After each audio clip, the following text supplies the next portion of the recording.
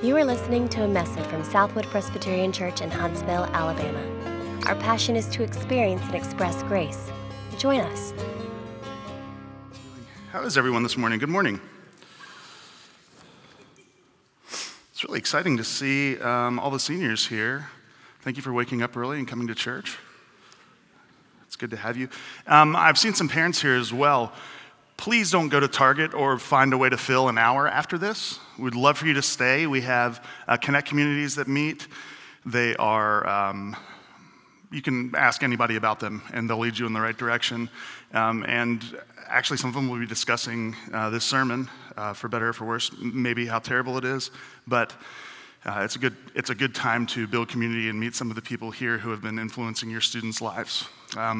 I would ask you all to open your Bibles, please, to 1 Peter chapter 3, and really do this, because this morning I'm going to kind of be all over the place, and I didn't give Blake a copy of my manuscript. So don't blame Blake if we're not exactly where we're supposed to be all the time. In your Pew Bible, it's page 1016. And 1 Peter is one of those books that you can just turn pages and kind of follow along with me and understand what's going on. So not complicated.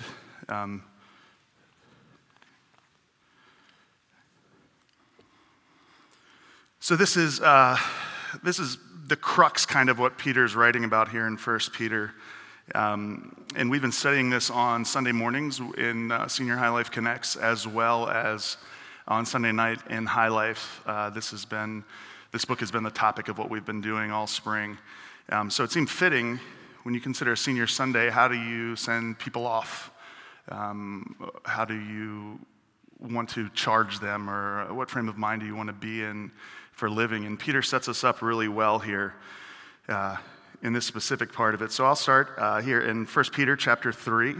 I'm going to begin in verse 15 and go a little bit into 18. You know what? I'll back up so that there's a little context there. I'll start in 13. Now, who's there to harm you if you're zealous for what is good? But even if you should suffer for righteousness' sake, you will be blessed. Have no fear of them, nor be troubled. But in your hearts, honor Christ the Lord as holy, always being prepared to make a defense to anyone who asks you for a reason for the hope that's in you. Yet do it with gentleness and respect, having a good conscience, so that when you are slandered, those who revile your good behavior in Christ may be put to shame. For it's better to suffer for doing good, if that should be God's will, than for doing evil. For Christ also suffered once for sins, the righteous for the unrighteous, that he might bring us to God. Pray with me if you would. Gracious Heavenly Father, we're humbled to be able to come before you in prayer. We're humbled to be able to live for you. I'm humbled on a morning like this because you've given me so many opportunities to speak your truth into the lives of so many people. And I can't do that. And Peter even says we're grateful for the gospel going forth through people like me because the Holy Spirit's actually who's speaking. And I pray that that would be the truth this morning, that you would bless the words of my mouth and the meditations of all of our hearts, that they would be pleasing to you, that we would glean from your word and from your servant, the Apostle Peter. Thank you for loving us, and thank you for your word, which does stand forever. And we pray this in the name of your Son, Jesus Christ. Amen.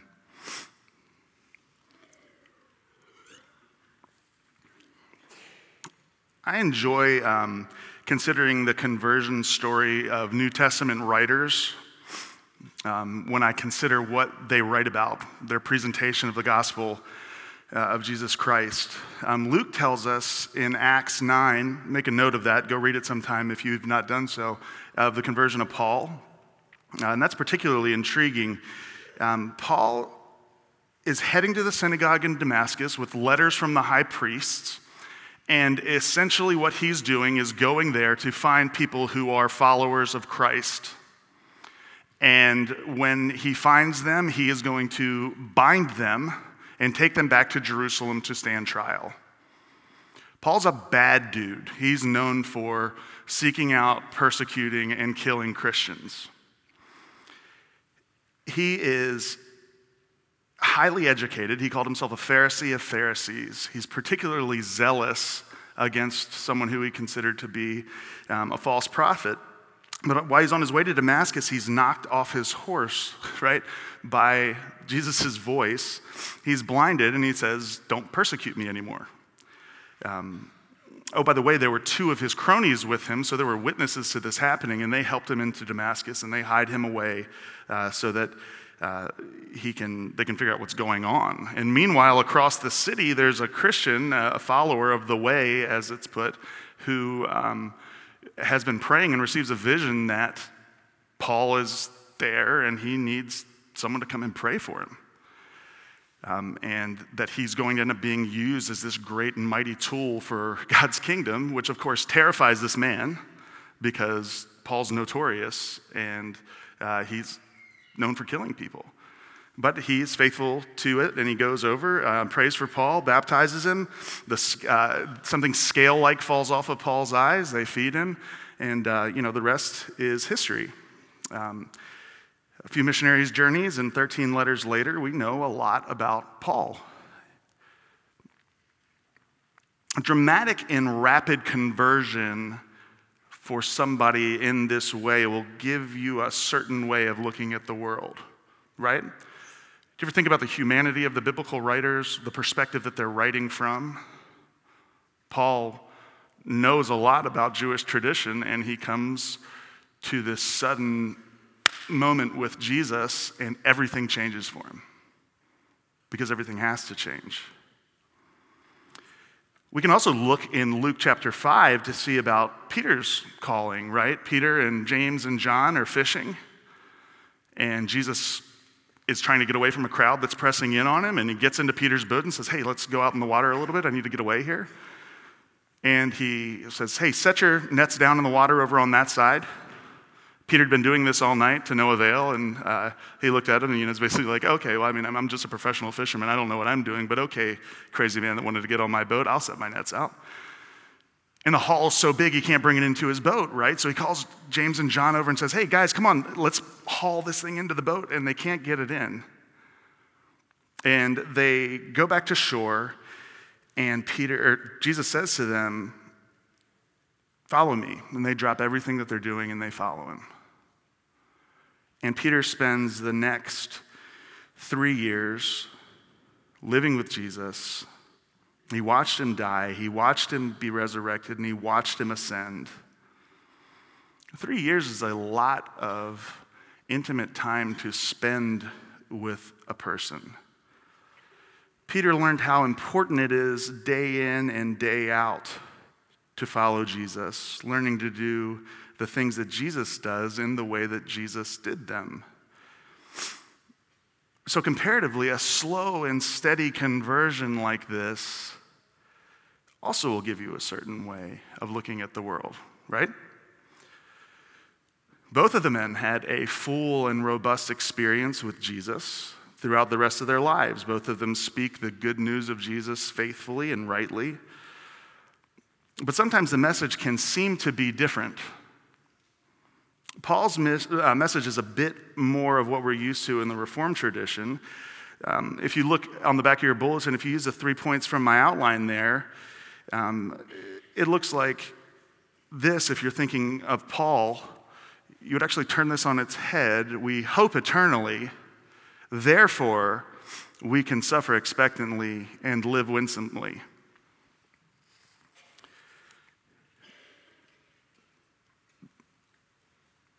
I'm sorry, I lost myself. I actually wrote a script because I didn't want to go for an hour and a half today. So be with me while I'm on my script here. Using the 3 points from my outline, it looks like this. We hope eternally in our resurrected Savior. We can expect to suffer because that's what happens to people who follow Jesus and not the world. And those things build a Holy Spirit-filled person who's called to live winsomely. That's to say, present a favorable and even enchanting view of what Jesus is all about. You've heard me say from time to time, be a taste of the kingdom of God to those around you. And this order definitely makes sense coming from a guy who is so incredibly turned upside down by Jesus that he finds no doubt in God's hand being the primary mover in anyone who's able to follow Jesus. Peter's message here in 1 Peter 3 seems to be Paul's message in reverse. If we live winsomely and we suffer expectantly, then we're going to find hope eternally. And when we put it that way, it looks like our works are ultimately what bring us to God. But that's not the foundation of Peter's message in 1 Peter at all as a whole, nor in this passage specifically. The more helpful and biblical way of looking at both Peter and Paul's gospel presentation is as a circular flow with arrows going both ways and in between, around and through each of these topics. Eternal hope leads us to winsome living, but winsome living proves our eternal hope. Eternal hope leads us to suffer expectantly, but our expectant suffering proves our eternal hope. And we can suffer expectantly, which allows us to live winsomely, but living winsomely also allows us to suffer expectantly. We spend a lot of our time feeling bad for ourselves because of the bad things in our lives. Our lives feel pointless. I professionally work in the area of ministry which is defined by planting seeds and or watering them. I rarely get to see the harvest. That can be incredibly discouraging. Science even knows that when the mind is focused on thankfulness and gratefulness and contentment, that something called neuroplasticity exists. It's where your brain actually starts to heal itself. But it seems like we're more content to curse God and die than we are to do the hard work and find the hope in the one who chased us down in time and space. So why spend time on this to start a message? This sermon is not suggesting that if you work hard enough, you can get yourself to God. Neither Peter nor Paul teach that, nor can you find it anywhere else in the Bible. But Peter and Paul and James and the writer of Hebrews and John and Mark and Luke and Moses and the historians and Solomon and the major and the minor prophets. What the Bible teaches is that from the overflow of the heart, the mouth speaks. Faith without works is dead, and the people of God are to be a blessing on the earth. The Bible teaches us that what we do matters. So rather than seeing this as a linear argument from Peter, listen to the rest of this sermon and see how each section interacts with each section. For those of you who are about to graduate from high school or from college or from this world into eternity, for those of you who are at home and don't get to be with us, but you listen to these sermons faithfully, the hope of the righteous is bound up in the person and work of our King Jesus. Love him, follow him, trust him. You matter. Everything you do matters. It matters because while you and I still hated him and lived in sin, Jesus died for us. Find hope in the death and resurrection of Jesus Christ. Because that death and resurrection ought to cause us to live winsomely. First point, okay. Guys, if you're used to me on Sunday nights, this is going to sound a whole lot different than what I sound like on Sundays or Wednesdays, okay? Live winsomely toward the world and toward each other as believers. Each of these has to do with who we are, working itself out to those around us. Living winsomely toward the world means that who we are causes us to lean into the world in a certain manner. We see pointedly there in verse 15, in your hearts honor Christ, the Lord is holy, always being prepared to make a defense to anyone who asks you for a reason for the hope that's in you, yet do it with gentleness and respect. What that means and what it might look like has already been put forth by Peter. If you go up just a little bit into verse 8, he says, all of you have unity of mind, sympathy, brotherly love, a tender heart, and a humble mind. Do not repay evil for evil or reviling for reviling, but on the contrary, bless. For to this you were called, that you may obtain a blessing. it's clear that these believers are defined by something other than an argumentative spirit. Of course, Peter's been discussing who they are from the beginning of this letter. Flip back to chapter 1, verses 1 and 2. They are elect exiles, elected according to the foreknowledge of God the Father and the sanctification of the Spirit for obedience to Jesus Christ. What does that mean? That God knew who he was going to save. What does that say about you and me?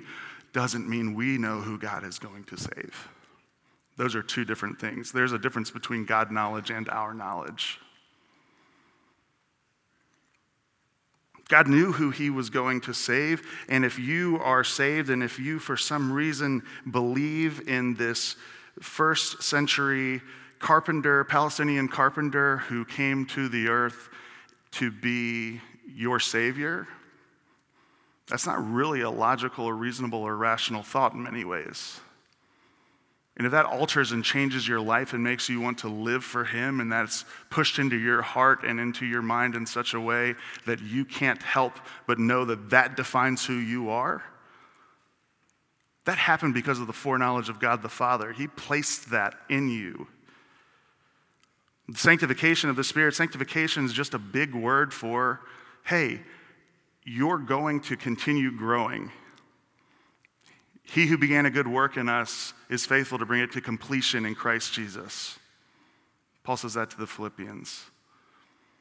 But there's better news than that, because it's also complete at the same time, because it's found in Jesus. He's accomplished it, and he's accomplishing it.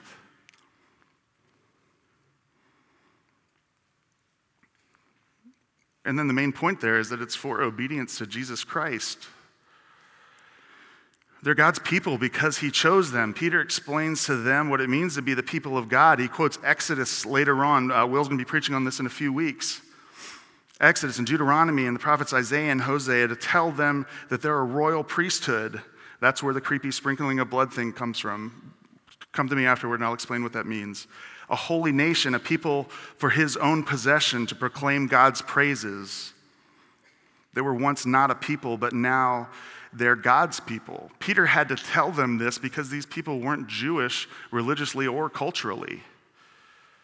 This is what causes them so many problems, is they embrace the covenant of the Father in Jesus from the heart. When they embrace that covenant from the heart, they stop doing certain things, and it's hard to stop doing things that are embraced by the people around you because of what some strange and distant religion teaches. This is happening, this letter's written sometime early 60 AD, like 59, 60, 61 probably. Well, Nero takes power in Rome not too long after that. What's happening to these people is real persecution, real suffering. They're getting kicked out of their houses because they're embracing Jesus. They're losing their jobs. They're having to pay local authorities to protect them. Life is hard.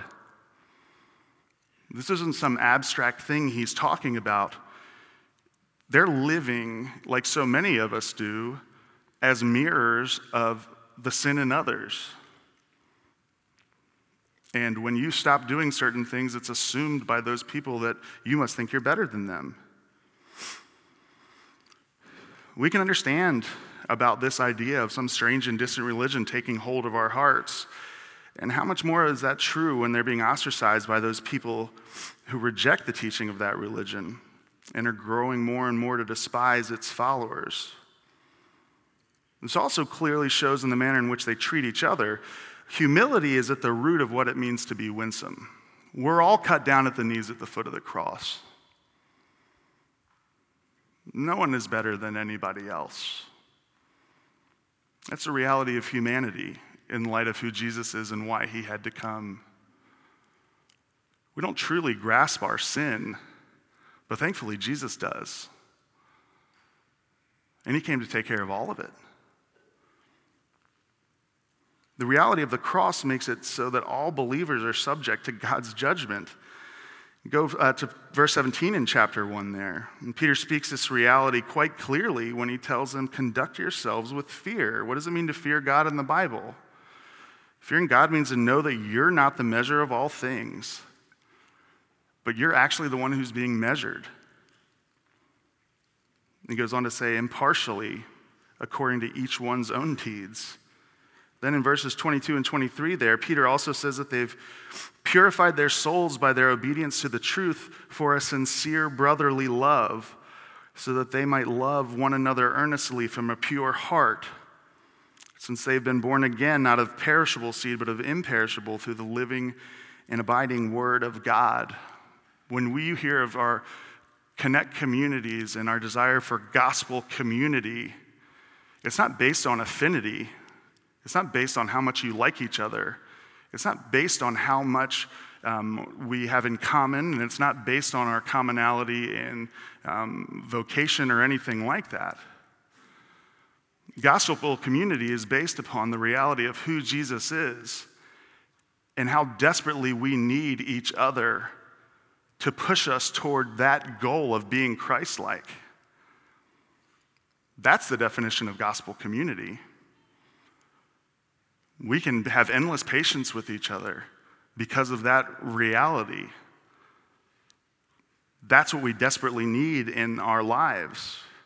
My parents were converted in the early 70s. Yes, they were Jesus-freak hippies. My dad played, I can't say that, I'm being recorded. I was raised in a popular Christian culture through the 80s and 90s. And even though it doesn't define my mom and dad, I was largely surrounded by my father and mothers in the faith who were heavily impacted by the political activism of the moral majority. And I don't say that to endorse or decry the effects of this movement, but rather to reflect on its impacts on my life. Very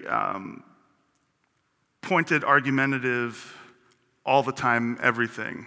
And there were things that stuck out to me that it was just a very aggressive, everything seemed very aggressive to me as a kid. I look back on it, obviously a lot of the causes were very good, but there's a sweet saint in our church. Her husband was one of the founding elders at the church I grew up in, and she began a Christian school there and was the headmistress there until her death. Her name was Eugenia Bruce. And she would remind my dad all the time, she would say, "John, we must be the winsome ones." In a climate of change and fear and activism, Mrs. Bruce recognized that Christians ought to be always known by their humility and reverence for and hope in the God of creation, the one who's at the root of and who is above all laws, the one who reached down and plucked people like you and like me and said, "I'll be your God and you'll be my people for my own possession. Once you were not a people, but now you're my people." We have hope. Peter takes great care to let us know that our behavior, what we do, matters all of the time in every situation. It's what defines us as agents of the Father, restoring all things through his Son, Jesus. And we don't have the prerogative of pride. We don't have the prerogative of control. We're the ones who know the one who is in control. We have specific marching orders, and our behavior, our obedience, our understanding of what's at stake, that's a gift from the Father and the Son through the Holy Spirit. We act and we know and we behave rightly because souls are on the line. Our souls and the souls of others. In chapter 2, verses 11 and 12, Peter tells them, "Beloved, I urge you as sojourners and exiles to abstain from the passions of the flesh which wage war against your soul. Keep your conduct among the Gentiles honorable, so that when they speak against you as evildoers, they may see your good deeds and glorify God on the day of visitation." Does that define you? Is this your daily outlook on life? Do you understand how much your every action, your every interaction has to do with eternity? Biblically speaking, it's impossible to live like hell and go to heaven. Not only does it belie the hope found in Jesus, but it presents a false reality to the people who live around us. Using the Christian freedom that Paul describes as license to live selfishly, only caring about our own souls, discounts the intertwined realities of God's sovereignty and our responsibility toward each other and toward the world which doesn't know him. The primary reason that an unbelieving world finds the person and work of Jesus unbelievable is that he is the stone that makes men stumble and the rock that makes them fall. The secondary reason is believers who proclaim Jesus with their mouths but deny him with their actions. And I'm sure you've heard this before, but this is what an unbelieving world simply finds unbelievable. Which brings us to our next point. The death and resurrection of Jesus ought to cause us to suffer expectantly. Let me first say that suffering is a result of our desire to be God, not a thing brought from God. Suffering in any form is not the way that it was meant to be. Your suffering matters because Jesus has shown us that it matters to him. And we'll get to and discuss physical, mental, and emotional suffering, but Peter's initial point here refers to people who suffer because of Jesus. And Peter makes it clear to us that suffering is because of Jesus, not because of us. If we go back to 3, continuing from verses 15 into 16, he says, "Do this with gentleness and respect, having a good conscience, so that where you are slandered, those who revile your good behavior in Christ may be put to shame.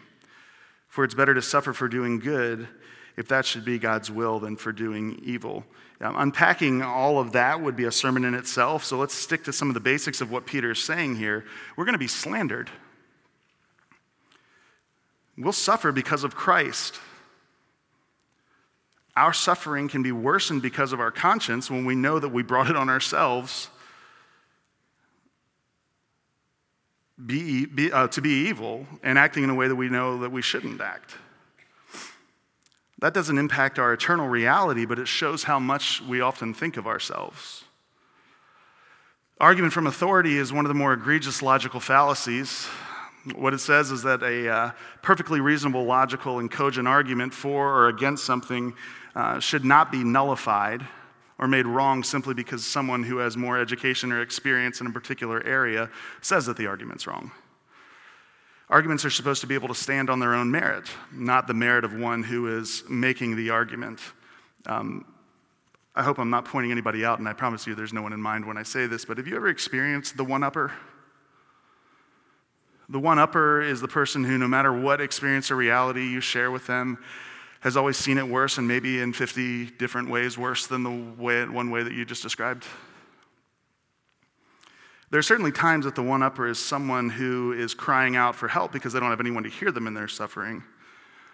But more often than not, the one-upper has never really experienced true suffering. And we don't know much about persecution in the Western church. We don't know what it's like to look down the barrel of a gun ready to shoot us for our beliefs. We don't know what it's like to have friends and loved ones hauled off to prison for the sake of King Jesus.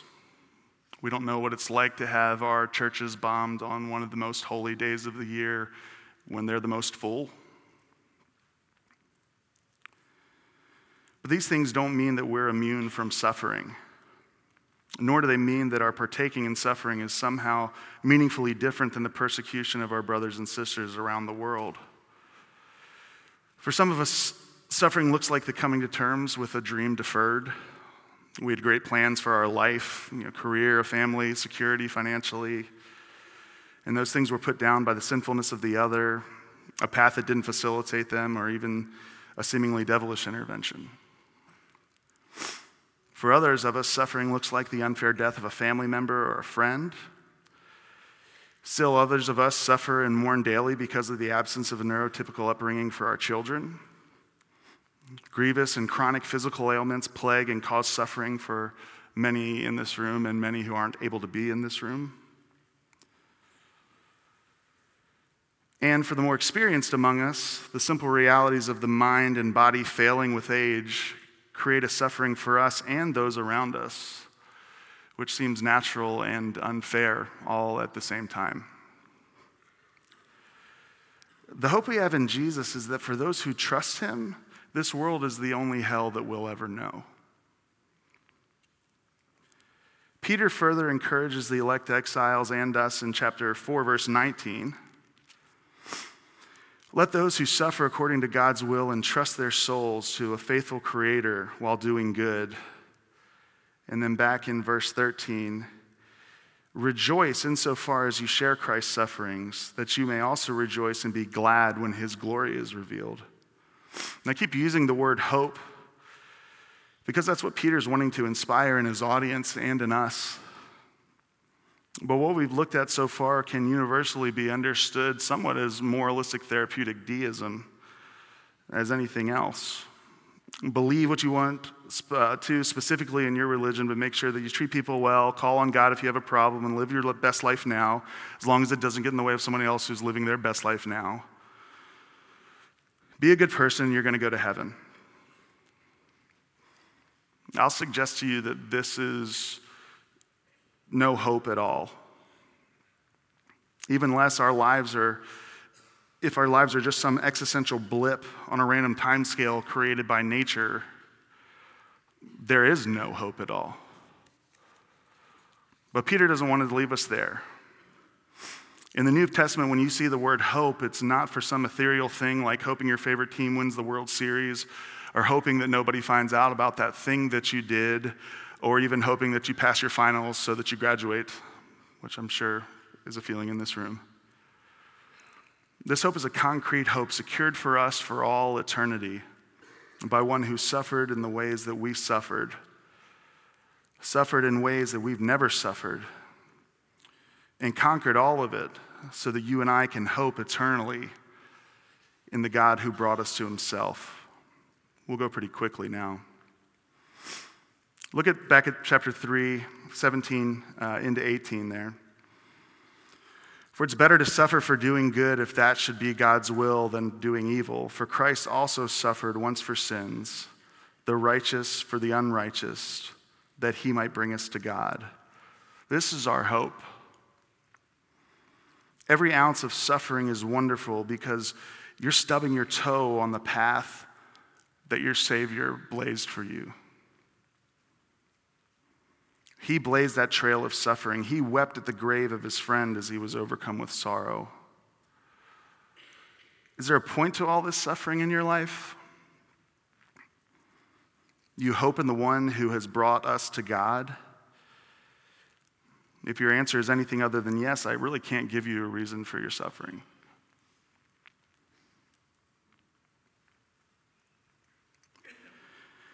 But for those of you who do suffer, count it joy that you might be able to show others the hope that you have so that they can glorify God.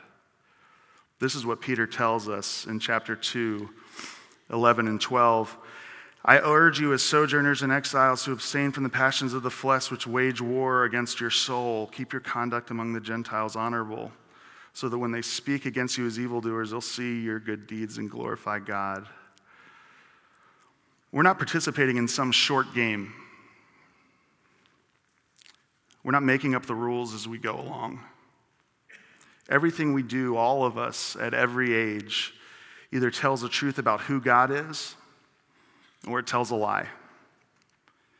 Everything we do, all of us at every age, either displays the glory of the work being done in us by the Holy Spirit or it tells a story of how we're the ones who get to make the rules. You and I are not the rule makers. We're the God-fearers. We're not the measure of all things. We're the ones being measured. And that's a really good thing. I don't mean to be the one that breaks it to you graduates, but your life actually began a long time ago. You've been living it. These things have been true for you now and are true, these things have been true for you. They're true for you now, and they'll be true for you this afternoon, and they'll be true for you as you move on to the next phase of your life. I like the John Mayer lyric, I just found out there's no such thing as the real world. And there's no magical time that you're suddenly relevant to the kingdom of God. We've just seen that we have a precious Savior who's given us great importance in every aspect of our lives. So whether you're the 13-year-old dreading school tomorrow, the 8-year-old looking forward to your baseball games this week, the 30-year-old ready to sit in your cubicle for another 40 hours, an executive interacting with hundreds of people, a new retiree trying to figure out what are you going to do in the next phase of your life, or the most experienced among us biding your time until your heavenly Father calls you home. What you do matters. Live winsomely, suffer expectantly, and always display the eternal hope given to you by the one who loves us more than we could ever know. Let's pray. Father, thank you for the message of your love for us, which oozes out of every part of Scripture. Thank you for your Holy Spirit that enables us to do these things that you command. Thank you that you don't call us to be perfect. You call us to be those who call on you and whose lives are changed because of the reality of who you are and the reality of our King Jesus. Thank you for our graduates. Thank you for the parents and the other people who have influenced their lives and have pushed them to be more like your Son. And we pray that they would find communities like that as they move on, even as Christine prayed earlier. Most of all, thank you for our King Jesus, and we pray all this in his name. Amen. For more information, visit us online at southwood.org.